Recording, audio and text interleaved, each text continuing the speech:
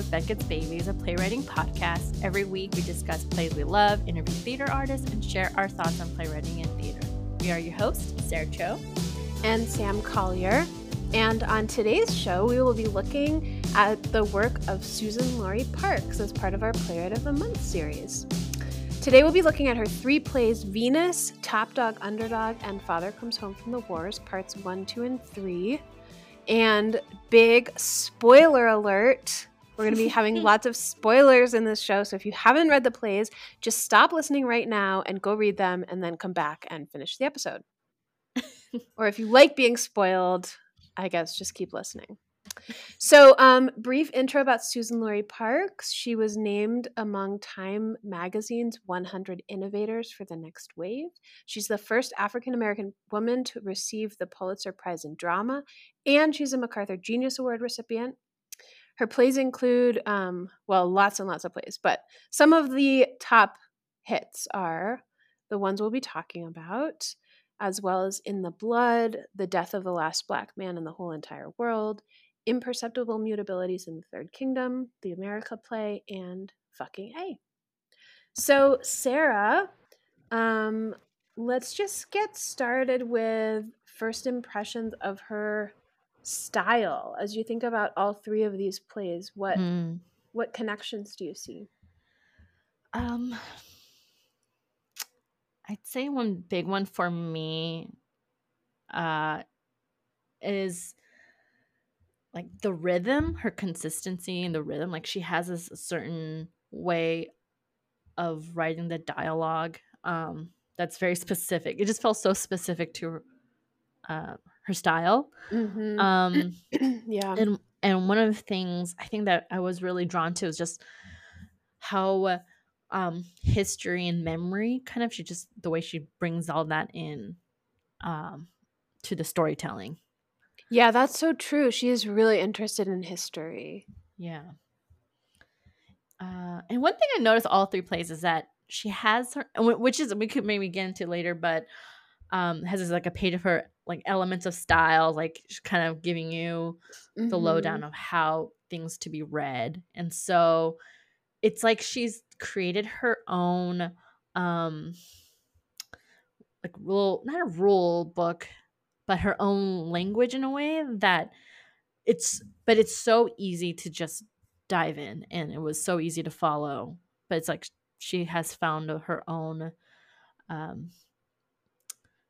don't know, rules or guides and language. Yeah, I know. And I keep coming back to this idea that she is kind of writing or using language in this very musical way. And I feel like the way she puts it on the page is almost like she's writing a score. Like she's thinking about the rhythm and the way that, where are their rests and where are their different kind of tones or different, I don't know, for lack of a better word, like melodies happening at the same time or overlapping or interacting with each other.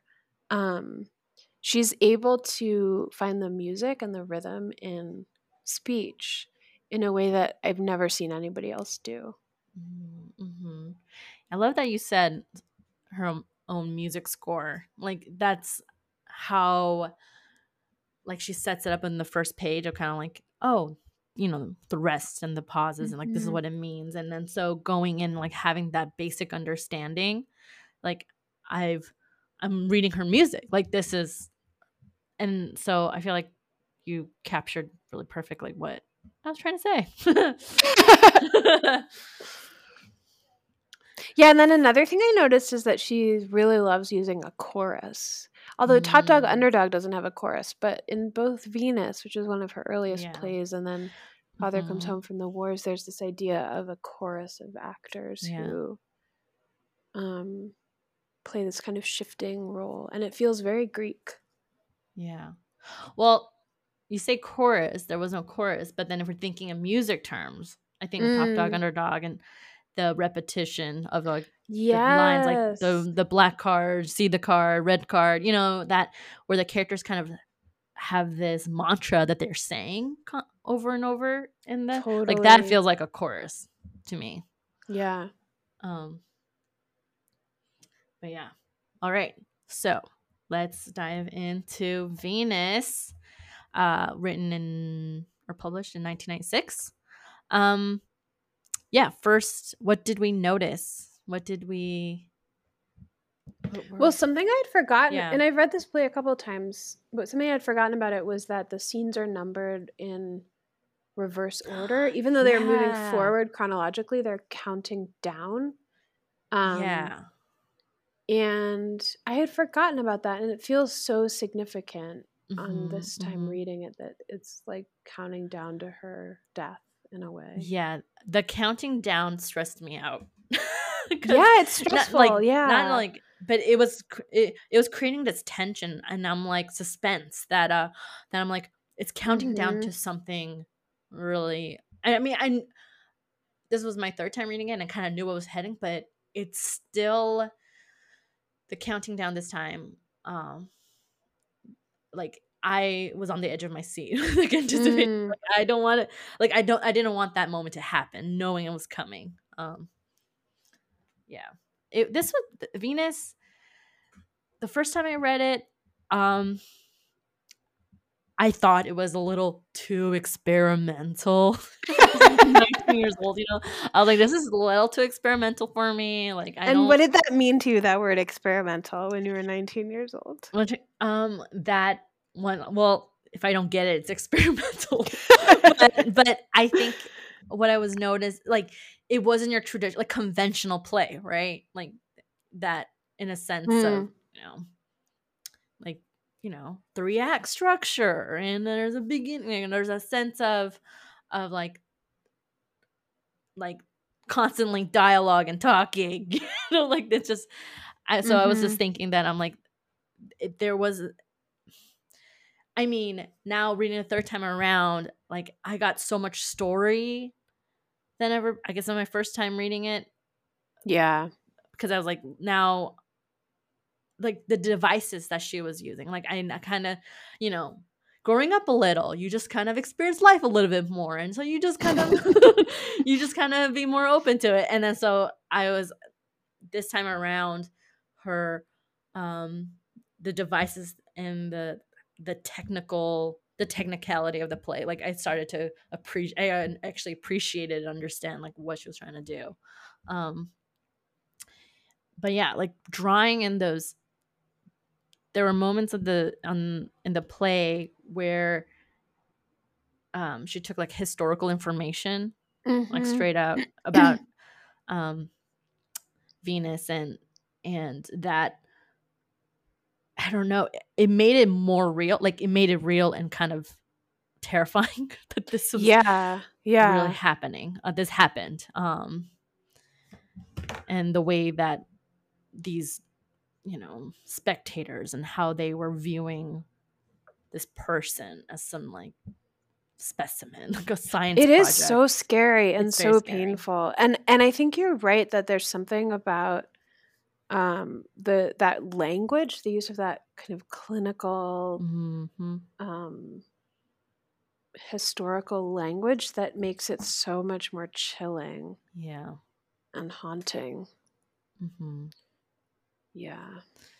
And I had this weird moment by the end of the play where it was like this weird mirroring, like here were these doctors, she was this like quote unquote a freak show, like being looked at and then there were spectators, and then I as a reader spectating that, like this whole thing. Like I had this weird moment of like, yeah, that chilling feeling of like, this feels so wrong or something. Like well, we're complicit. I mean, I've never seen a production of this, but I feel like, I don't know. I just feel like there aren't that many productions of this because it makes the audience complicit in a really pointed way. Yeah. and I can't really imagine sitting in an audience and watching some of these scenes. Yeah. Yeah. Because we're made to look at her having this experience in a way that we're kind of going on the ride with her, but we're also in some situations, I feel like, compounding or kind of I don't know, mimicking the work that the other characters in the play are doing by looking at her, you know? Yeah. Yeah. And that feels very theatrical to do. Yeah. And so it not one, there wasn't a moment where I wasn't thinking like, this isn't theatrical. Like it was Right. from beginning to the end. I was like, this is so theatrical. I had also forgotten how much humor there is. Like I remembered it being a really painful play, but she's just such a great writer of humor. So like the moment I'm thinking of is when maybe like a third of the way into the play, Venus is asking for a raise and she's like, look, I'm the one who brings all the crowds here, like the other people in the show, you know, the crowd comes to see me, not them. And then the mother showman says, oh boy, a diva. Like, I don't know, there's just something about like the humor that's constantly asking us not to take this too seriously. And I feel like that's what allows me to keep reading. Yeah. And I think if I were watching this show, that's like, I don't know, it's constantly reminding us like, yeah, this is a play and you're watching this in our contemporary moment. And it's almost Brechtian in a way that's like using contemporary language or having these little moments of humor, very like current present day humor, to take us out of the historical moment and remind us that we're watching a play about this historical moment. Yeah. And I think that really, honestly, if there wasn't any humor, it would just be like trauma porn. Like I really think the humor really makes it digestible and makes it really, really draws you in. Yeah. And was there anything in the play that you thought like I would like to put into my own writing? I really want to try using a chorus in the next play that I write in a way that's not like I've written plays that have large casts and I've written plays where I double cast people. Yeah. But there's something so exciting to me about having a group of 8 people that are just like, now they're this kind of character, now they're this kind of character. And like there are some scenes I write where I don't necessarily assign out all the lines because I could just let the director do that. The possibilities you have when you have a chorus. I mean, it's also like more expensive and probably never going to get produced, but there's so much to play with there. Yeah. What about you? So the characters, she writes the characters. Some they don't have a line. Yes. There's just moment. Like, it's like a pause or I think the description was like, this is their full selves. And it just kind of made me think of these moments of pauses and silences a little bit more carefully, what that means. Because, I literally write out like long silence, pause, beat, kind of in a way that I'm just throwing it out, like kind of just putting it out there. Whereas Venus really all her plays, but here I just really felt like they were so intentional. Like they're and so that's just something that made me think about a little bit more. Is what there's so much room for the actors to make discoveries and I think there's something about like if she writes a character's name multiple times down the page, that feels like it has more weight or more space than just writing, pause, which only Yeah. takes up a small amount of space on the page. Right. Yeah, I agree. I really love that. All right. Next play. Okay. Top Dog, Underdog. Woo! Moving right along. Yeah, so this was a 2002 Pulitzer Prize winning play for drama. And it is a 2-person play. And it's about these 2 brothers. Something obviously traumatic thing happened to them, in their history with them, but it's not something that, I don't know, was like leaning heavily on. But it's these 2 brothers. They're named Lincoln and Booth, yes. which, like, that in and of itself is traumatic to do that to your children. Right. And they're playing this card game. It's got 3-card Monty, I think that's called. Mm-hmm. And so, yeah. So what did we notice about this play? It's interesting, before we started recording, that you said Suzan-Lori Parks is up there with Sam Shepard for you, because this, I feel like, of the 3 plays we read, this one feels very Sam Shepard-esque to me, because it's about these 2 brothers, and in a way it feels like there's so much repetition in their play. Like they're treading the same ground over and over again, but each time it goes a little deeper, or we learn a little more. But it feels, of the 3 plays, this one feels like classic tragedy to me.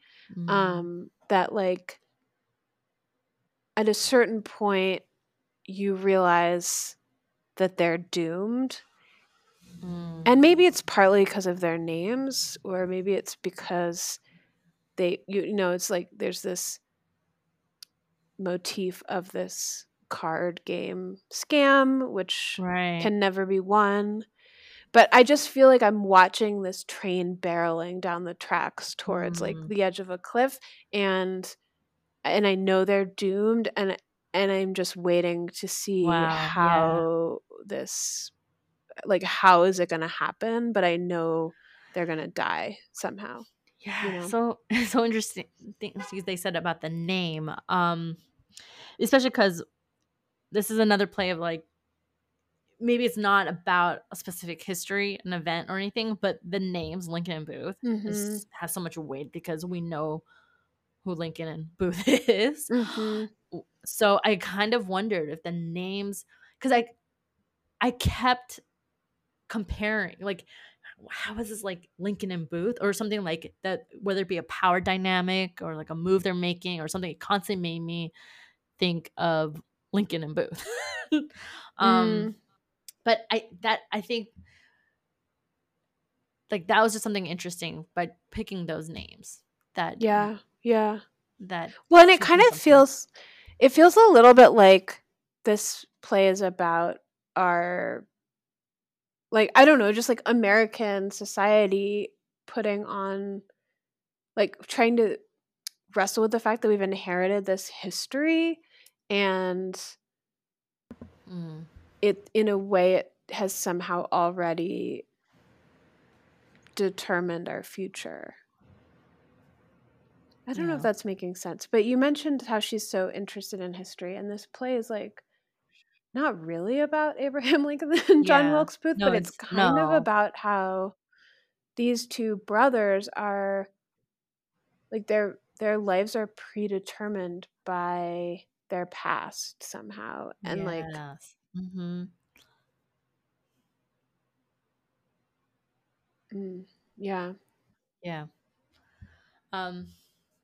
I think end of scene 1, when they're talking about, like, the origin of their names, and, like, their father was a drunk.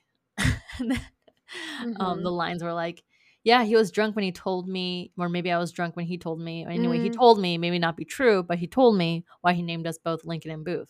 And Booth says, how come, man? And Lincoln says, it was his idea of a joke. And then that's just how the scene ends. Which I feel like the playwright is, like, nodding, kind of like, I get what you're saying. Like the names is Mm-hmm. kind of there, but like we're gonna dig. It's gonna be a bit more than just the names. And yeah, these like they both share, and this is where I was so curious about was like obviously two brothers that shared something traumatic that happened to them, and maybe and then before we started recording, I was like, did the parents leave? Like, what happened to them? We know that uh, Booth slept with Lincoln's like girlfriend or wife, Cookie. Mm-hmm. Mm-hmm. Lincoln has lost his job at some point during the play. And Yeah, as children, like Lincoln slept with his father's mistress too, right? Like when he was a teenager. So I feel like there's just like this whole history of I don't know, obviously trauma, but also kind of like mixed up feelings. You know what I right, mean? right. Um, Yeah. Hmm.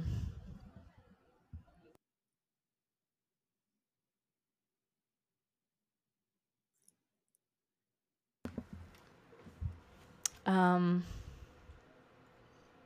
what do you think you would borrow from this play in your own work? I think. Yeah, I kept thinking about um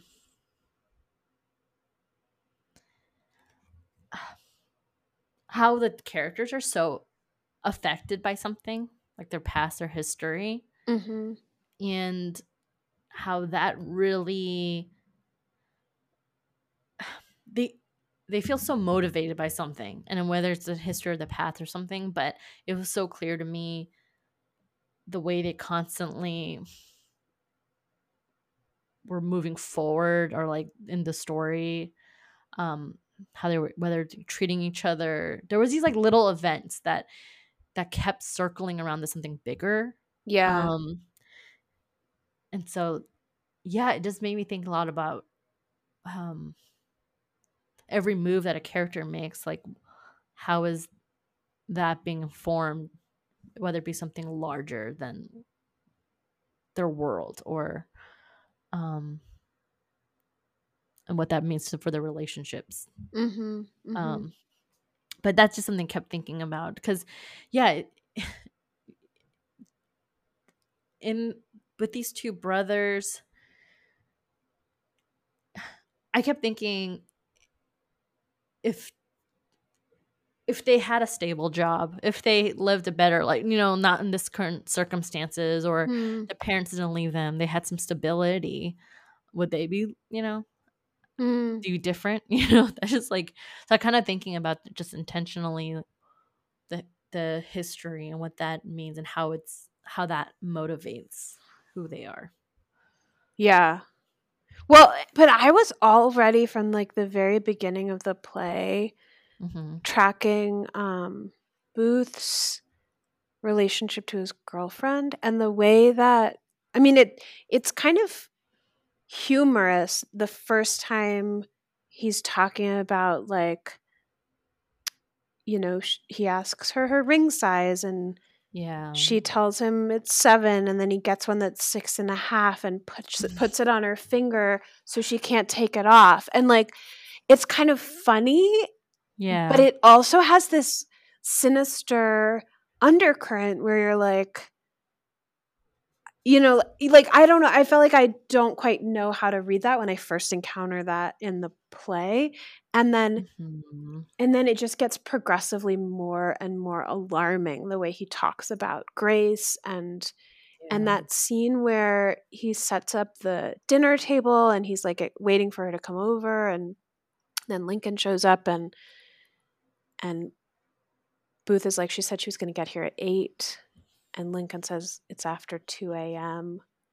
And then I was like, oh, like I've been Mm-hmm. like whatever he thinks is happening with Grace is like wildly misguided. And we only have his side of events. Right. But there's this rift or gap between what I'm thinking Grace must be feeling and who she is and how she feels about Booth and what he, like his version of events.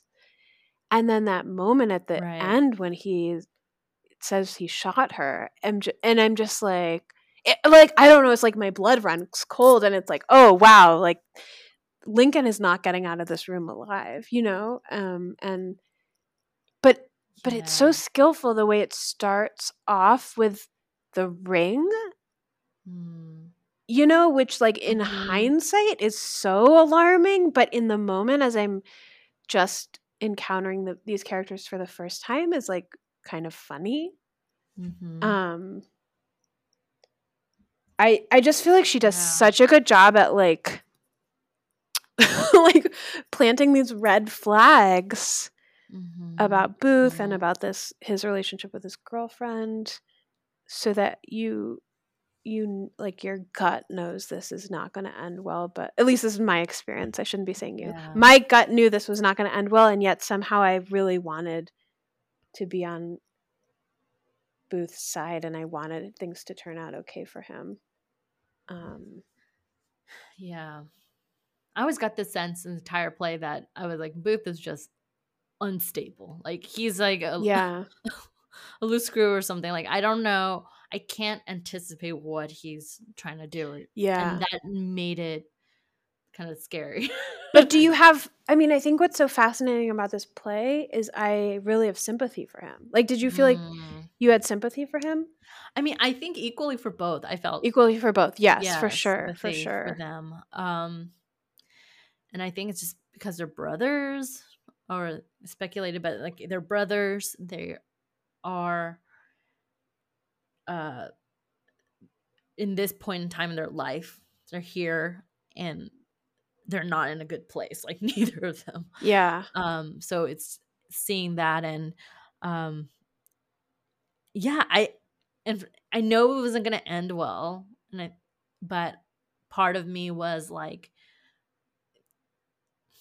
Lincoln will be okay. And Yeah. Booth will be okay too. They'll,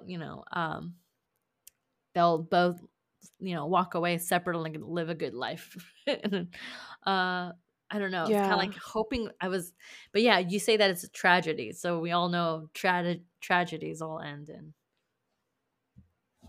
horrible, But there's something horribly. about the way he's like really wants so badly to be able to do this 3-card Monty bit, and I we're know. watching him failing at it, that just makes me like want to watch him succeed. Like I Right. just want him to be good at it. And she's so it is kind of Aristotelian because she's so good at setting up this moment where like he thinks he has bested Lincoln, Mm-hmm. and then it turns and actually he has lost the $500. Yeah. Oof, what a good And play. yeah. And then in terms of like these like subtle power moves Mhm. that even when like Lincoln's teaching Booth, kind of like, here's what you got to do, right? Like Mhm. there's this moment of like, oh, maybe this is where they'll really connect and brotherly love, and they'll just like, I but know, I there's know. this like tension, and there's this like frustration underneath all that. But yeah. Ooh, ooh. What do you think top dog, underdog mean? Mm. I mean, I guess I've never really thought about it, maybe. I guess I've always thought about it like, okay, it's a 2-person play, one person has the upper hand. Yeah. But I don't think I ever really thought about it more than that. Like, do you think one of the characters is the top dog and one is the underdog? Yeah.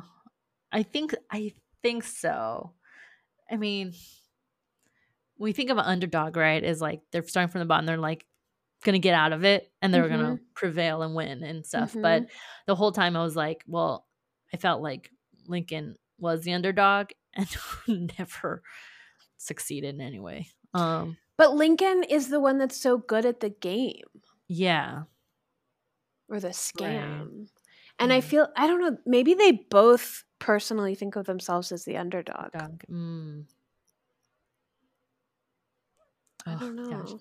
And the play ends with, yeah, right. So Booth shoots Lincoln, but like the scream at the end, like the Mm, yelling, and the lights out. I was like, like maybe because of the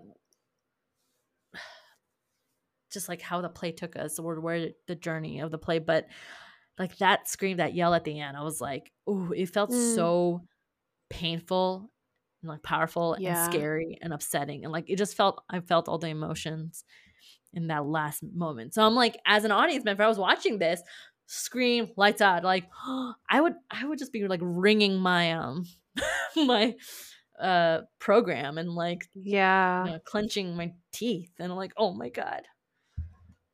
Yeah. Yeah. Do you think if you were to go see this play knowing nothing about it, Hmm. but just the characters' names, do you think you Yeah. would be anticipating that Booth would shoot Lincoln by the end of the play? I think so. Or like someone's gonna Certainly, as die. Like soon I as we think find out there's a I'll know gun, that for sure. someone's gonna die. Yeah, yeah, yeah, Yeah. yeah, yeah. Right. Someone's gonna die. Yeah. Hmm. Yeah. So sad. She really has a lot to say about the Civil War, Susan Lori Yeah. Parks. Sure It's like does. definitely a recurring theme in her work. Yep. So Father Comes Home from the Wars, parts 1, 2, and 3. Yeah. So I want to preface this conversation by saying two things. I saw a production of this at the Goodman a few years ago, and it was amazing. And also, so Susan Lori Parks did this project many years ago now, in which she wrote a play every day for a year, and they were like half a page or a page long, short plays. And she has this recurring um, idea she's working with where many of the plays are called Father Comes Home from the Wars, and it'll be like part one, and then Father Comes Home from the War, part two, kind of throughout the year.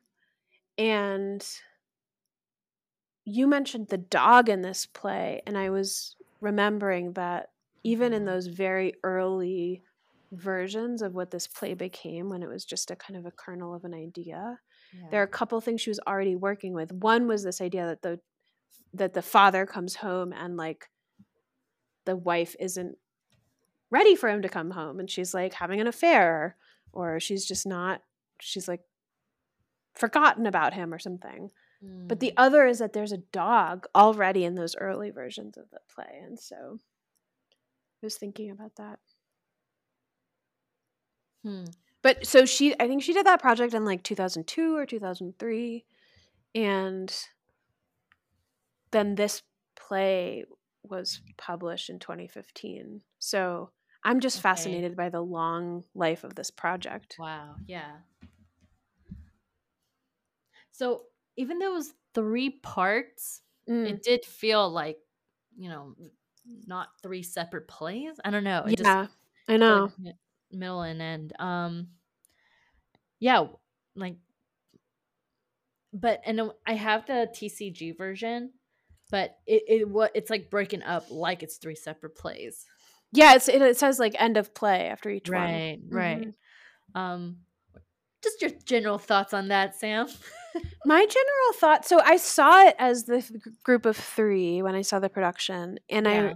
and it felt like it was one play. But then when I was reading it, I was thinking, oh, I guess you could do, if you were to do an evening of one act or something, you could do one of these as part of that Yeah. evening, and then Yeah. have other plays, maybe by other playwrights. And I think either part 1 or part 2 could stand on its own. I'm not sure part 3 could stand on its own. Maybe just Yeah. because I feel like I already know these characters, and so I would expect that anybody would need to know these characters, and I guess I could be wrong about that. But it seems like part 3 really feels like an ending, and I don't know if it would be satisfying to just see it by itself. Whereas, like, certainly part 2, I think part 2 is my favorite one. Me too. Yeah. And I think that one would be really interesting as a standalone piece. Yeah, I was just thinking, now that you say that, like if if I just saw part 1 and 3 and not 2. That'd Oh. be like an interesting kind of like a what happened to Hero, like contrasting like Yeah. but kind of contrasting something there.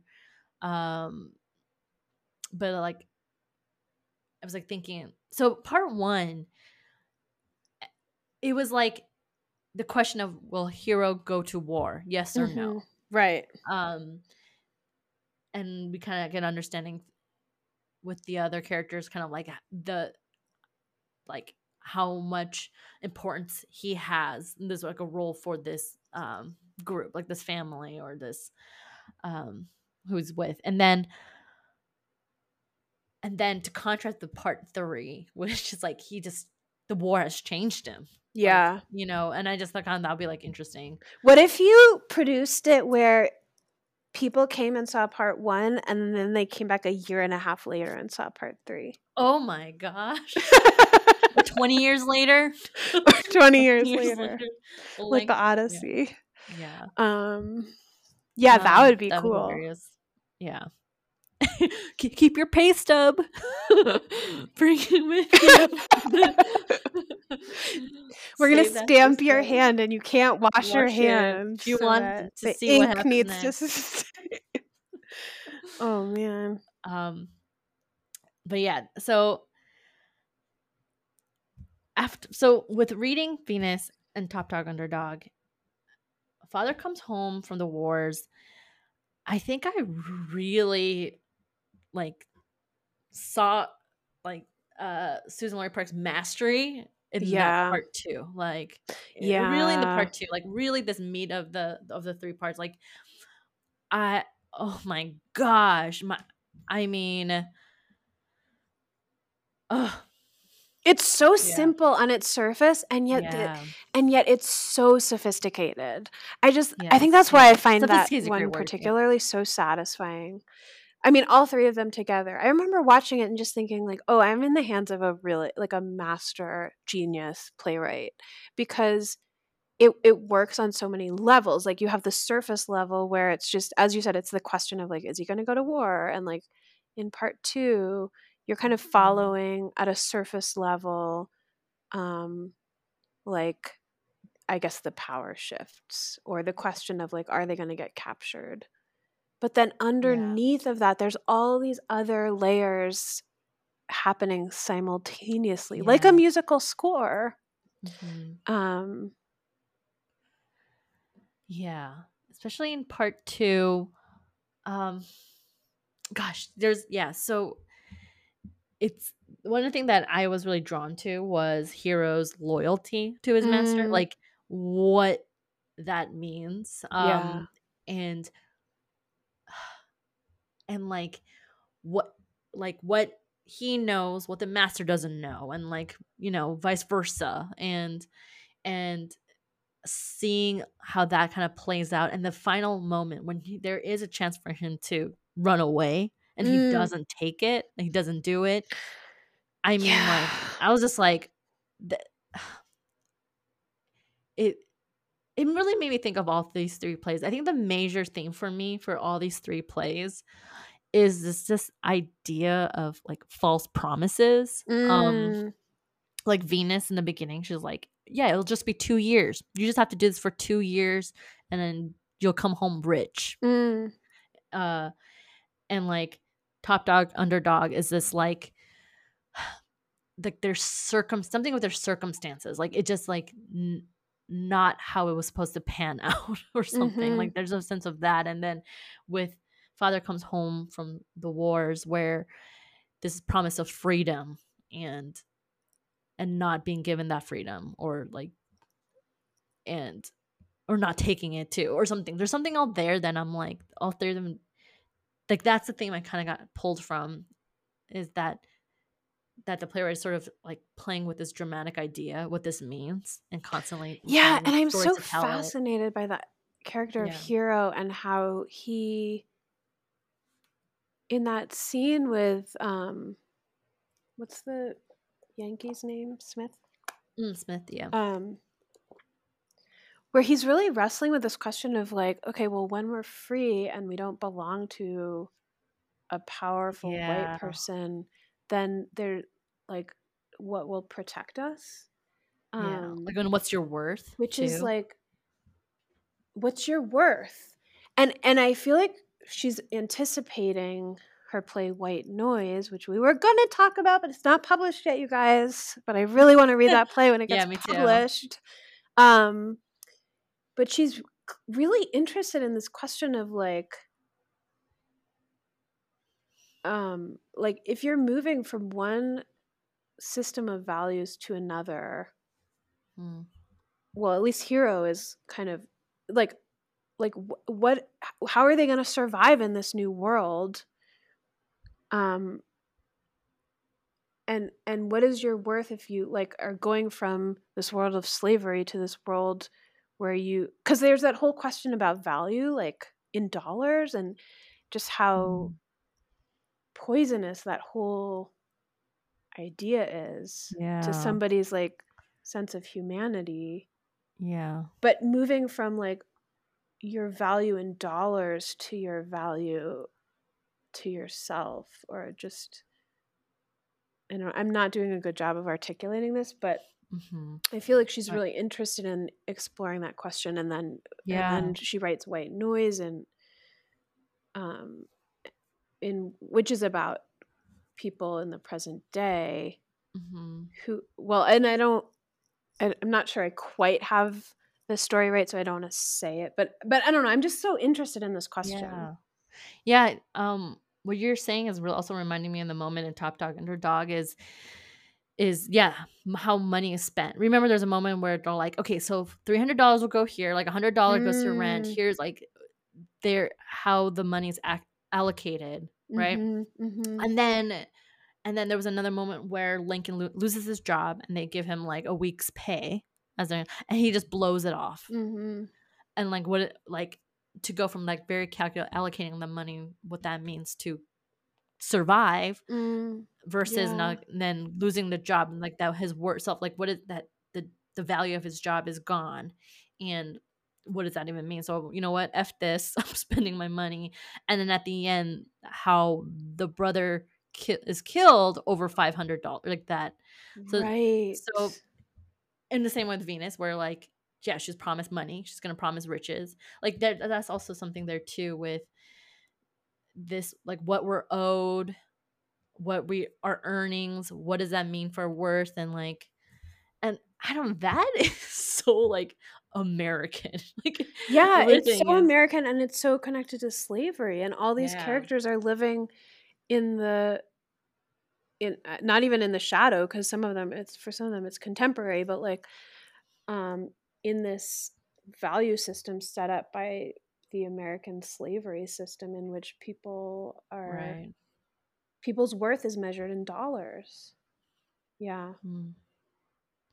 This also reminded me, a thought that came across my mind while I was reading Father Comes Home from the Wars, as this like comparison some slave owners had. Like, I have 100 slaves, I have 1,000, like this kind of attitude, which kind of made me think, like, every time I'm driving around and I see like big cars, like I always, because that's something I just talk about with Nick a lot, is this idea that like, oh, the bigger the car, the bigger the house, like this is that's the American. And I just feel like there's something about today versus like early American history, like that attitude never really changed. Yeah, It's like that what your ownership. worth is measured by what you own. Yeah. And it's like creepy and weird, and that still translates in a different way. I don't know. So yeah. Whew, really three amazing plays. Yeah. Was there anything from this play, Father Comes Home from the War, that you felt like you would want to Oh put my into your work? gosh, there's just so much that's so brilliant. Like, I remember reading and watching the first part where it's just this simple question: is he going to go or is he not going to go? But all of the characters have a personal stake in whether he goes. And she sets that up right from the first moment, because the characters are betting, like at a surface level, they're betting things that they own on whether he leaves or not. But then they also have like a personal investment in whether he goes that goes beyond that like monetary or physical value. And so this very simple question, like, the play is going to be over when he makes a decision to go or not. Yeah. So it appears to be super simple, but all this other stuff is revealed as he's deciding whether or not to go. Right. And then there's that great moment when you find out, I mean, great and like heart shattering, when you find out like the depth of his betrayal. Like you find out that he was the one to cut off Homer's foot, but everyone can forgive him that because his life was in jeopardy. But then when you find out he betrayed Homer even before that by telling the what do they call him, like master boss, Yeah. where Homer had gone, and that's like the new piece of information that nobody else knew, and that's like a deeper betrayal than cutting off somebody's foot. Like, it's like, Yeah. one is brutal on a physical level and one is brutal on an emotional level, and the latter is like the bigger betrayal. And also I thought it was so interesting that piece of information was revealed in like a drunken moment, just like in Top Dog Underdog, as you were saying, the part about why they were given those names, the father revealed that in a drunken moment. Yeah. Anyway, what was your question? What would I borrow? I don't know. I think I just feel like I have so much to learn from her about these reveals of information that happen in a way that's so grounded in who the characters are and what they want, Right. and doesn't feel like exposition because it No, not at matters all. in the moment. Yeah. What about So, you? I have a question. So, at the end, in part 3, like, so did you feel like Hero changed for the better or for worse? Like, what by the end? Like, what was your I impression? feel like I wasn't thinking about it that way. I was Yeah. thinking about it like, this is a person who has suffered Right. so much, and at a certain level everyone is just trying to survive in this unsurvivable situation. Yeah. Penny's trying to survive, Homer's trying to survive, Hero's trying to survive, and so he found a new woman.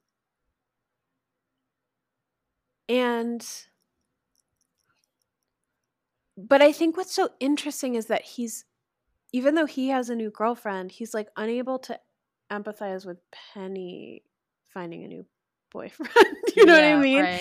Like, he can't take on her perspective or understand why she would have done the same thing he did. But I don't know if that means he's worse than he was at the beginning because he's the same person who betrayed Homer. You know what I mean? Like, Yeah. I don't know if I'm thinking about it as better or worse, as I'm thinking about it like, this is somebody who's just suffered a great deal and is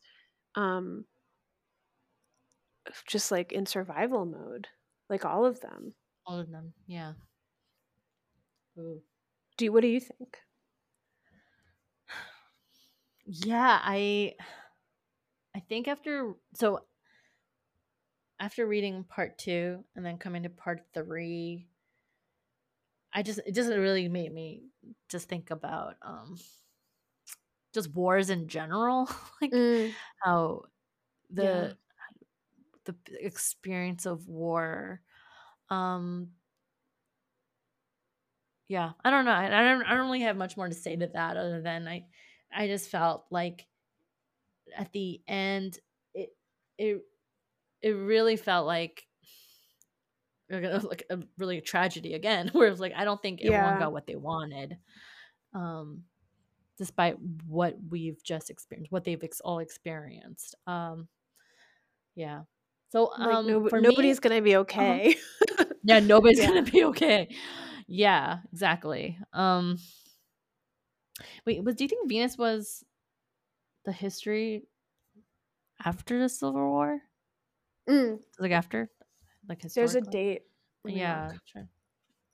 Maybe I think it was like Yeah, it could be after because it felt like very I feel like, Victorian. I don't but know. it's in England, right? I feel like it's early 1800s, but it's like after. Wait, where is it?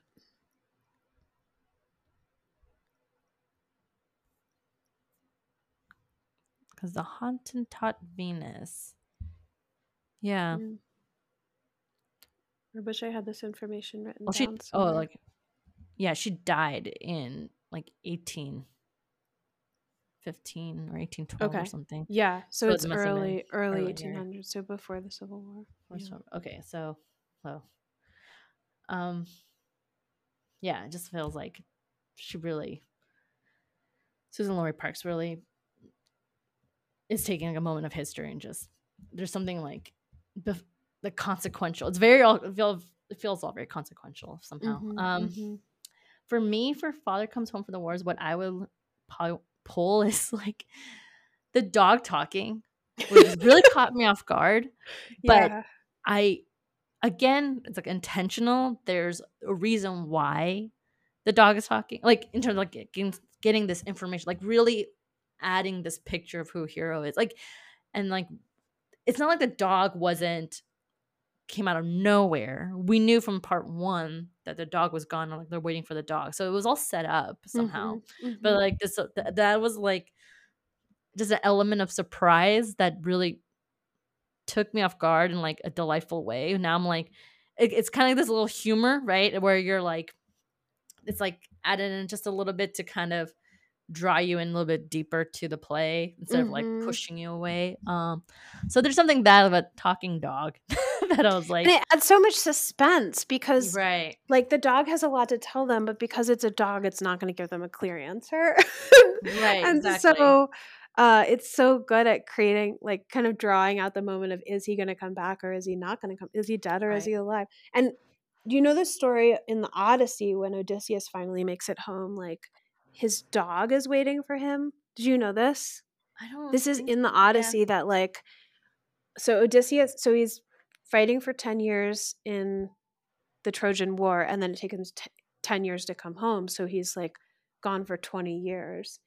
And when he arrives home, he's in disguise because he wants to find out if Penelope has been faithful to him, his wife.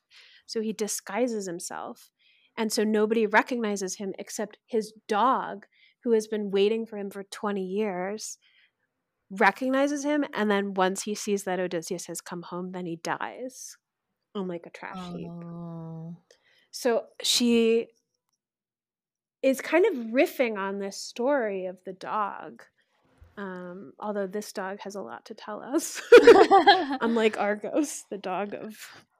Yeah, which it elevated the play as something more than just your regular old Civil War play. You know what I mean? Like it just so I was just like, it just took me by surprise in a really fun, delightful way. That was like, oh, okay.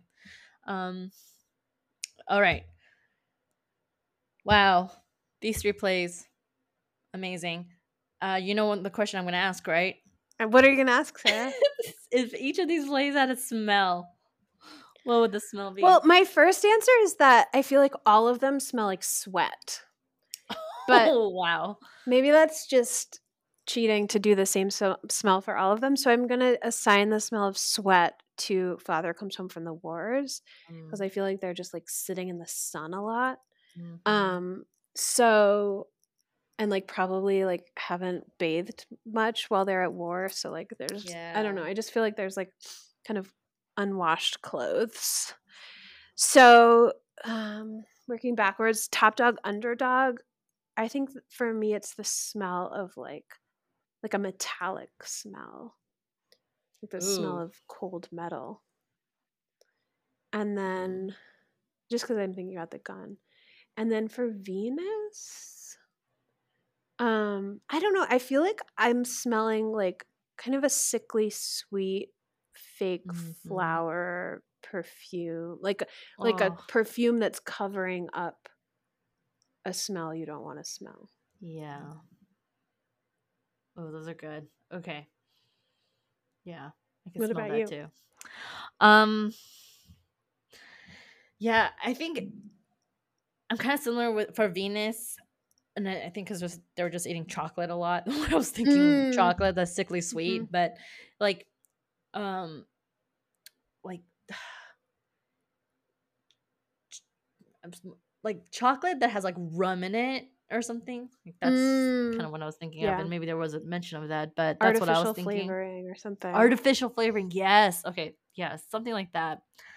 Um, Top Dog, Underdog was like I made me think of like cardboard boxes, like when you open it and you're like that's there's like a weird stink, but like it's also like paper. Mm. So it like that's the smell I got. Um and then the father comes home from the wars. Oh gosh. I was just thinking like smoke. Just a lot of smoke. Smoke. Yeah. Yeah. That's so true. Like I don't know, like gun smoke or cannon smoke or like Yeah, tobacco smoke. What kind of just like smoke? yeah, well I guess the smoke I was thinking was Campfire? yeah, like campfire smoke, like Mm. it just and then the clothes is on you and you're like when you come inside and you're like, oh, this the smoke is still on me. Mhm. Something like that. So that's the smell I was associating, but wow. 3 interesting smells. All right, listeners, if you haven't read these plays, hop to it. Yeah. Which one should they read first, Sarah? Oh, I think they should read Venus. Yeah. Yeah, Venus. Do the same order that we did and then listen to this episode again. Okay. Good advice. You Good should take advice. that advice, people. All right. Glistens. You go first. Okay. My glisten is so I signed up oh god, this is gonna be so embarrassing. I signed up for Discovery Plus. Why is that embarrassing? Because I just feel like our listeners think that I'm probably like addicted to TV, and I just signed up for Discovery Plus, $6.99 ads free version. Would they be right if they thought that? I don't know, maybe. And I watched because I'm a huge fan of Chip and Joanne. It was this couple on HGTV. They were on HGTV on a show called Fixer Upper. It was one of my favorite HGTV shows until they left and like took a hiatus, and then they came back, created their own network called Magnolia Network, which could only be on Discovery streaming service. And then like I missed them, and I wanted to see them. So yeah, Nick hates that how much I love Chip and Joanne. He hates them like passionate. But I love them. So Chip and Joanne, I guess that's my glisten is like it's Chip and Joanne. Who are these people?